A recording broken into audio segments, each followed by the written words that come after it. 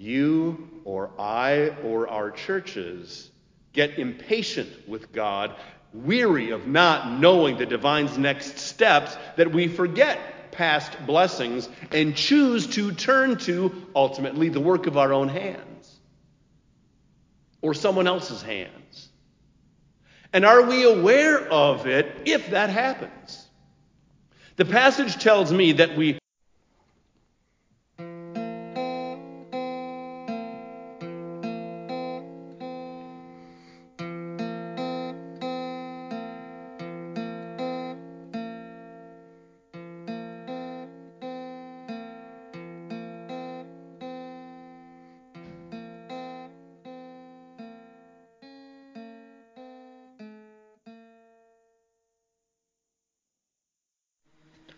Hello, and thank you for tuning in once more, or maybe for the first time. Welcome to the Redheaded Preacher podcast. My name is Richard Lanford. I'm the Redheaded Preacher of St. Peter's United Church of Christ in Skokie, Illinois, an open and affirming congregation in the United Church of Christ.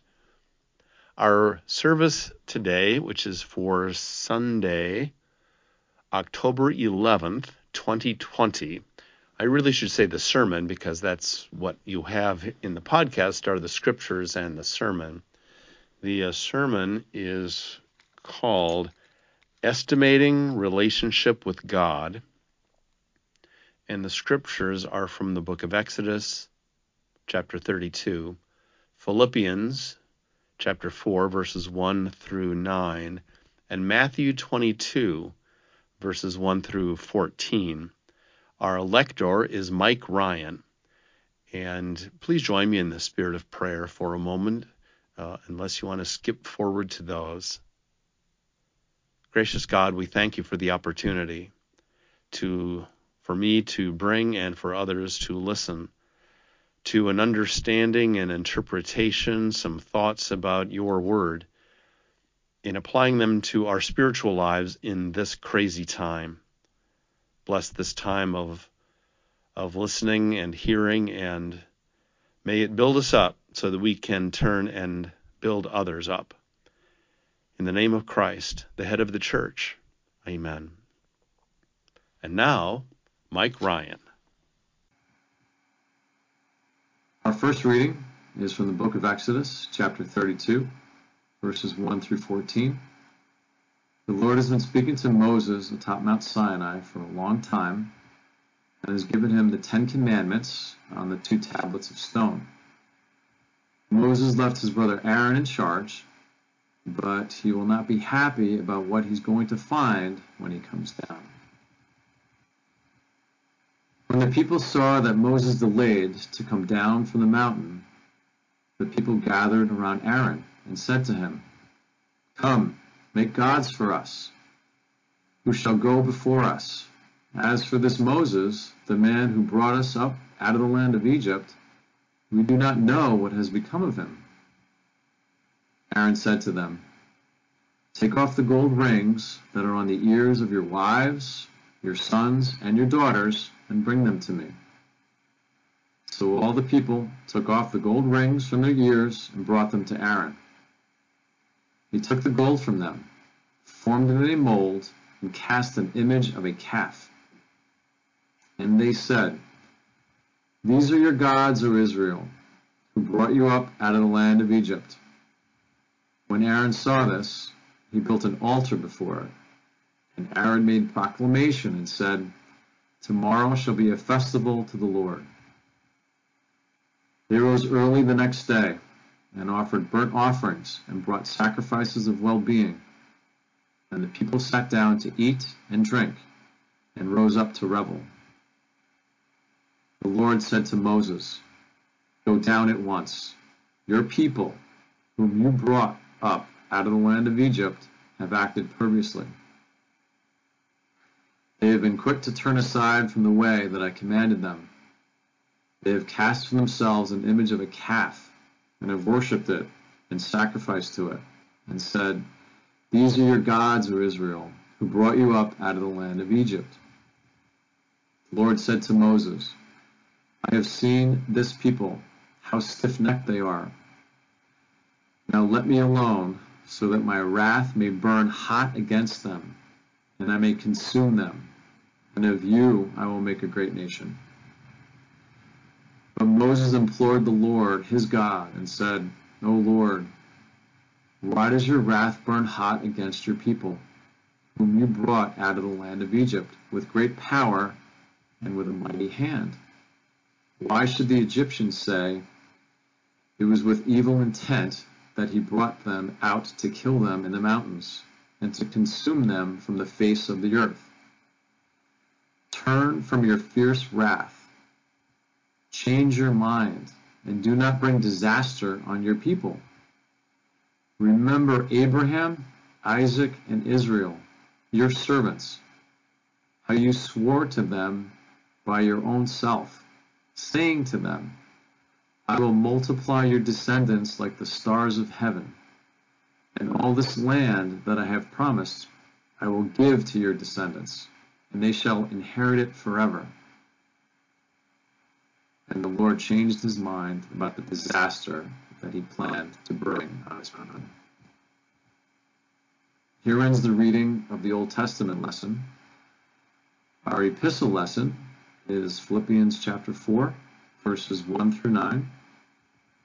Paul makes some final appeals as he starts to wrap up his thank you letter. "Therefore, my brothers and sisters, whom I love and long for, my joy and crown, stand firm in the Lord in this way, my beloved. I urge Euodia and I urge Syntyche to be of the same mind in the Lord. Yes, and I ask you also, my loyal companion, help these women, for they have struggled beside me in the work of the gospel, together with Clement and the rest of my co-workers, whose names are in the book of life. Rejoice in the Lord always. Again, I will say, rejoice. Let your gentleness be known to everyone. The Lord is near. Do not worry about anything, but in everything, by prayer and supplication with thanksgiving, let your requests be made known to God. And the peace of God, which surpasses all understanding, will guard your hearts and your minds in Christ Jesus. Finally, beloved, whatever is true, whatever is honorable, whatever is just, whatever is pure, whatever is pleasing, whatever is commendable, if there is any excellence, and if there is anything worthy of praise, think about these things. Keep on doing the things that you have learned and received and heard and seen in me, and the God of peace will be with you. This ends the reading from Philippians. The gospel lesson for today is Matthew 22, verses 1 through 14. Jesus has been telling parables of the kingdom that have upset the Pharisees, chief priests, and elders of the people. Once more, Jesus spoke to them in parables, saying, "The kingdom of heaven may be compared to a king who gave a wedding banquet for his son. He sent his slaves to call those who had been invited to the wedding banquet, but they would not come. Again he sent other slaves, saying, 'Tell those who have been invited, look, I have prepared my dinner. My oxen and my fat calves have been slaughtered, and everything is ready. Come to the wedding banquet.' But they made light of it and went away, one to his farm, another to his business, while the rest seized his slaves, mistreated them, and killed them. The king was enraged. He sent his troops, destroyed those murderers, and burned their city. Then he said to his slaves, 'The wedding is ready, but those invited were not worthy. Go, therefore, into the main streets, and invite everyone you find to the wedding banquet.' Those slaves went out into the streets, and gathered all whom they found, both good and bad, so the wedding hall was filled with guests. But when the king came in to see the guests, he noticed a man there who was not wearing a wedding robe. And he said to him, "Friend, how did you get in here without a wedding robe?" And he was speechless. Then the king said to his attendants, "Bind him hand and foot, and throw him into the outer darkness, where there will be weeping and gnashing of teeth. For many are called, but few are chosen." Here ends the reading of the Scriptures lesson for today's service. Thanks be to God for this, the word of the God of life, for the life of the people of God.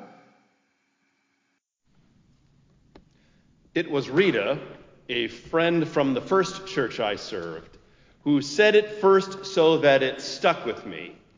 She said, "Choices have consequences. Decisions make a difference. Relatively speaking, some are not all that significant nor long-lasting, such as, which top should I put on? Does it go with these pants?"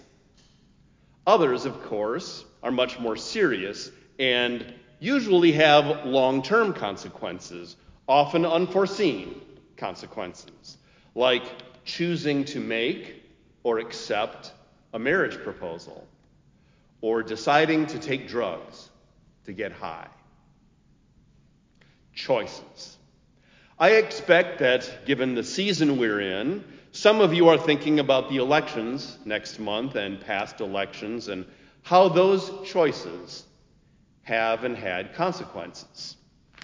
Were we able to estimate how important those decisions were? Are we now? I'm glad Rita gave me the simple reminder which stuck with me that choices have consequences. It helps me remember that because estimating those consequences ahead of time can change the choice I make. I estimate them. Of course, I also learned from majoring in poli-sci that decisions have ramifications which need to be examined and estimated, particularly illuminated to me by the XCOM formed to meet the Cuban Missile Crisis. I suggest that the most essential choices you, I, and our churches make are about our relationship with the Lord. How strong do you think yours is, or how strong do I think mine is? Would it not be a good idea to often estimate or evaluate our connection with God, with Jesus Christ? I think so. Not because of Rita, but our passages today point me in that direction for this message. There are a number of things to get out of the story of the golden calf, Paul's exhortation to the Philippians, and Jesus' parable about the wedding banquet. A chief one is that you and I do well to check on, to estimate our relationship with God. This, in turn, I believe, affects other choices that we make in life, including what church we attend, for whom we vote, and what causes we give our time or money to. One way to think about it is, maybe just a different way to phrase it, is ask ourselves, where are we in our connection to Jesus? We can over or underestimate the relationship we have with certain persons. Do you or I underestimate this one, or overestimate our relationship with God? Examples come from the Scriptures to help you illuminate what I'm getting at. The Hebrews seemed to have such a low, or at least unwieldy, relationship with the Almighty that they did what they did in the story today. They had had all these dramatic deliverances by and provisions from Yahweh that their faith newly covenant with God, giving the law at Sinai, should have led them to be more patient while God and Moses were conducting crucial business, right? Nah. We heard Mike read, when the people saw that Moses delayed to come down from the mountain, the people gathered around Aaron and said to him, "Come, make gods for us. Who shall go before us? As for this Moses, the man who brought us up out of Egypt, the man who brought us up out of Egypt. As for this Moses, we do not know what has become of him." Aaron went along, even though he tried to have it both ways by saying their idol worship, quote, shall be a festival to Yahweh. They chose to turn away from and defy the Lord. The choice shows they underestimated, even wrote off for the moment, their connection with the Holy One. They chose to turn away for other idols in direct violation of the first two of the Ten Commandments. We heard the rest of the story. God was incensed and spoke of destroying this people whom God so loved, saved, provided for, and gave God's self to, including the holy name. God, however, respected Moses to listen to his interceding for the people and, as the passage says, changed the divine mind. Ultimately, that choice revealed how highly Yahweh truly estimated his relationship with Israel. The people did not know how highly God valued them. Sometimes that may be true of us. It may be true of our churches. Well, such a choice, showing what I think is an underestimation of their relationship with God, could have brought about their destruction. But Moses had 3 great points that he brought to God why not to go ahead. Bringing this story home to us.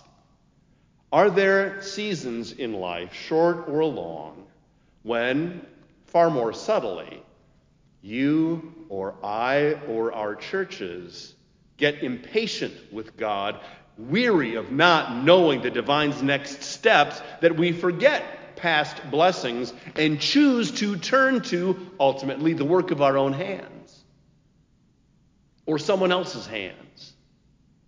And are we aware of it if that happens? The passage tells me that we ought to be aware. That's where estimating our relationship with God comes in. Who are we following, really? Are we off track? What do our choices reveal? Have they had results which took us further away from Christ Jesus? Do we realize how much God values and cherishes us? Let's look at another story, the parable of the wedding feast for the marriage of the son of the king. Gee, I wonder who they represent. Invitations went out. People said yes. In those days, the first invite asked for a commitment to the day. As a guest, you knew that the time of the event would be given when the time was imminent. But this was okay because you said that day would be set aside for that event.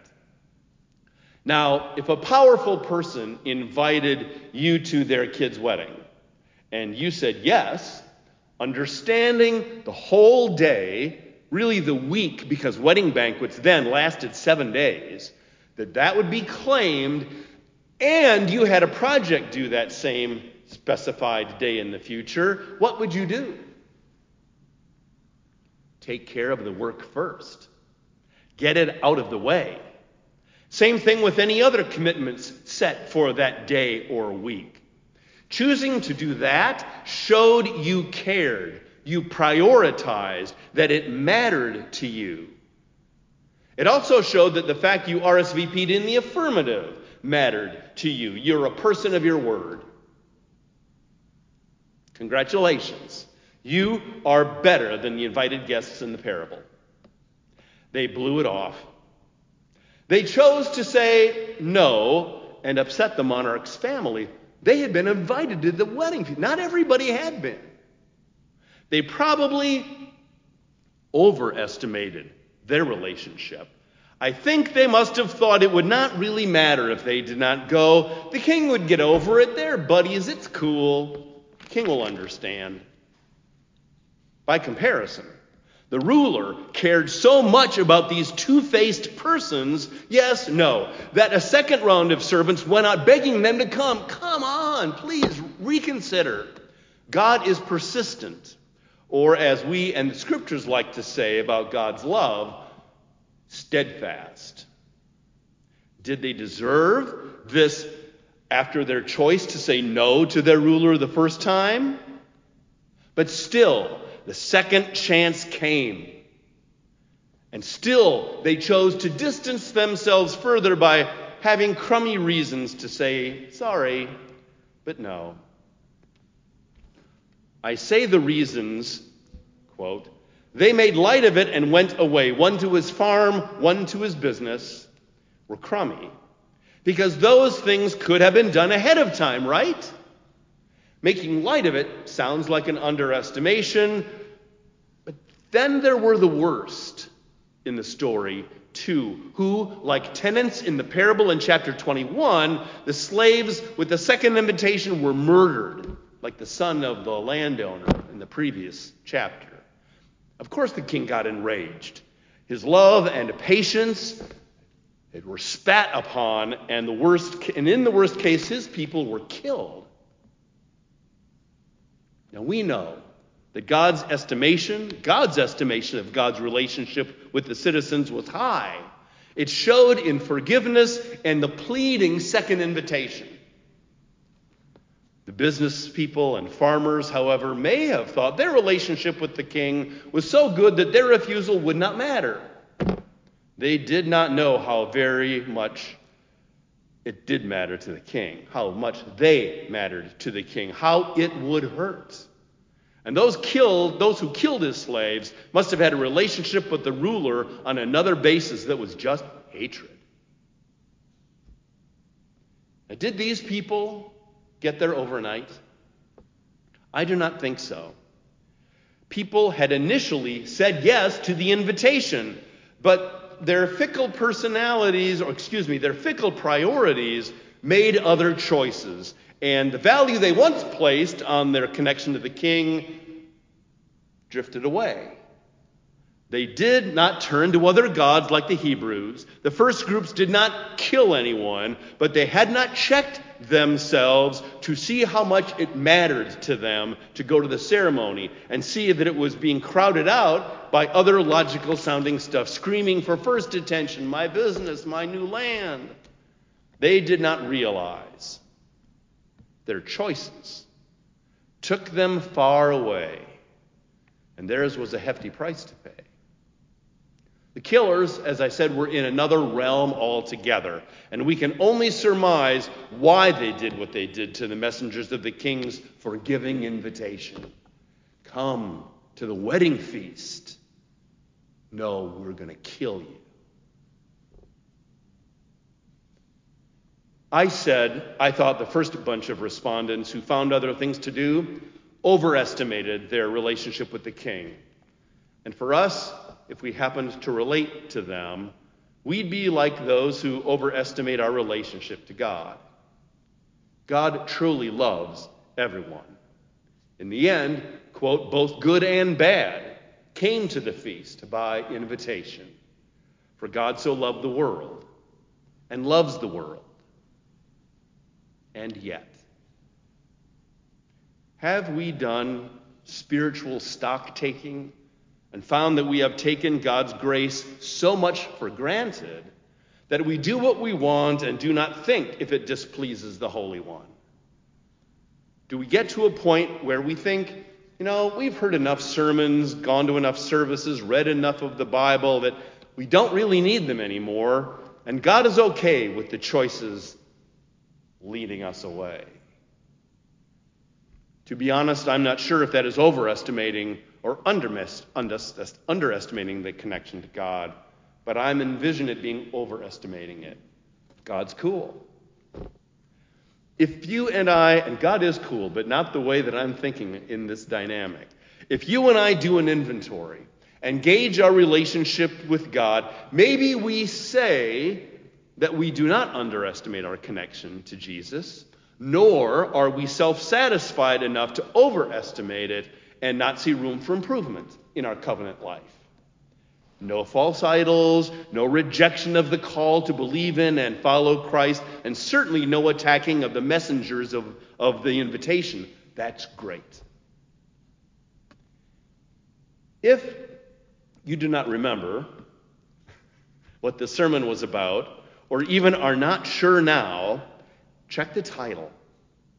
It is wise to estimate from time to time our relationship with God. How is it? Do we underestimate our relationship with Christ, as an honest look at our choices show? Do we overestimate it, taking God's mercy and blessings for granted, and they are free?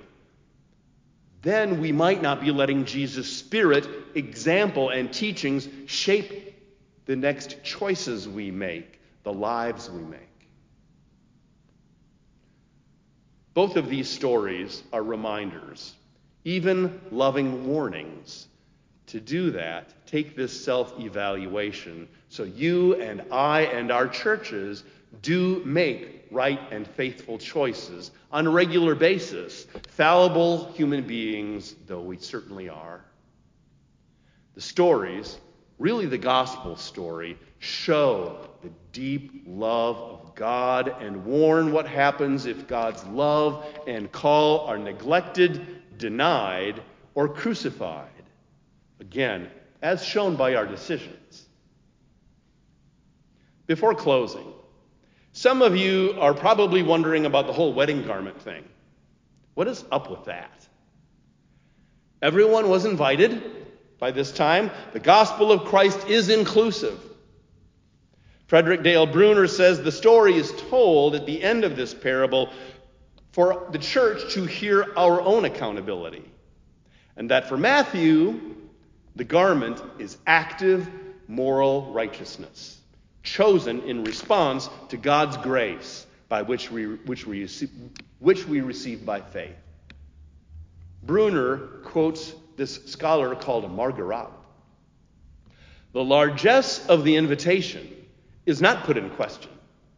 Only a libertine interpretation of grace, associating the gratuity of the call, the freedom and the freeness of the call, associating the gratuity of the call with the dismissal of ethical responsibility. That puts believers in danger. End of quote. Doug Hare said, remember the guy speechless when confronted? Friend, why are you here? And Doug Hare said, the man is speechless because he has no defense. He accepted the invitation of the gospel, but refused to conform his life to the gospel. That's the missing garment. In estimating our relationship with God, we'll recognize if that is missing and choose to change, thereby, by the grace of God, putting that garment on. So let us continue to be those who conform our lives to the best of our ability to the gospel of Jesus Christ. Wearing the wedding garment in response to God's love and God's call leads us to continue to choose loving, faithful words and deeds, including prophetic and faith-sharing deeds and words. Over time, that will evolve from being second nature, where we have to catch ourselves and say, oh yeah, that's right, to being how we choose to live instinctively, first nature. And this, in turn, influences other choices we make, including where our time and energy go, what we pray about, how we treat one another, and within the voting booth. To God be the glory. Amen.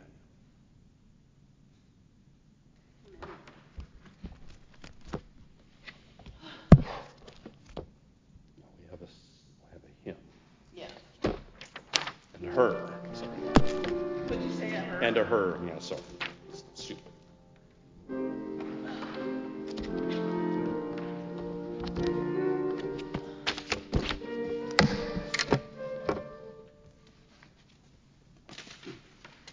Bob Euchre in the what does Bob Euchre say about the knuckleball? Just wait till it stops rolling around and then go pick it up.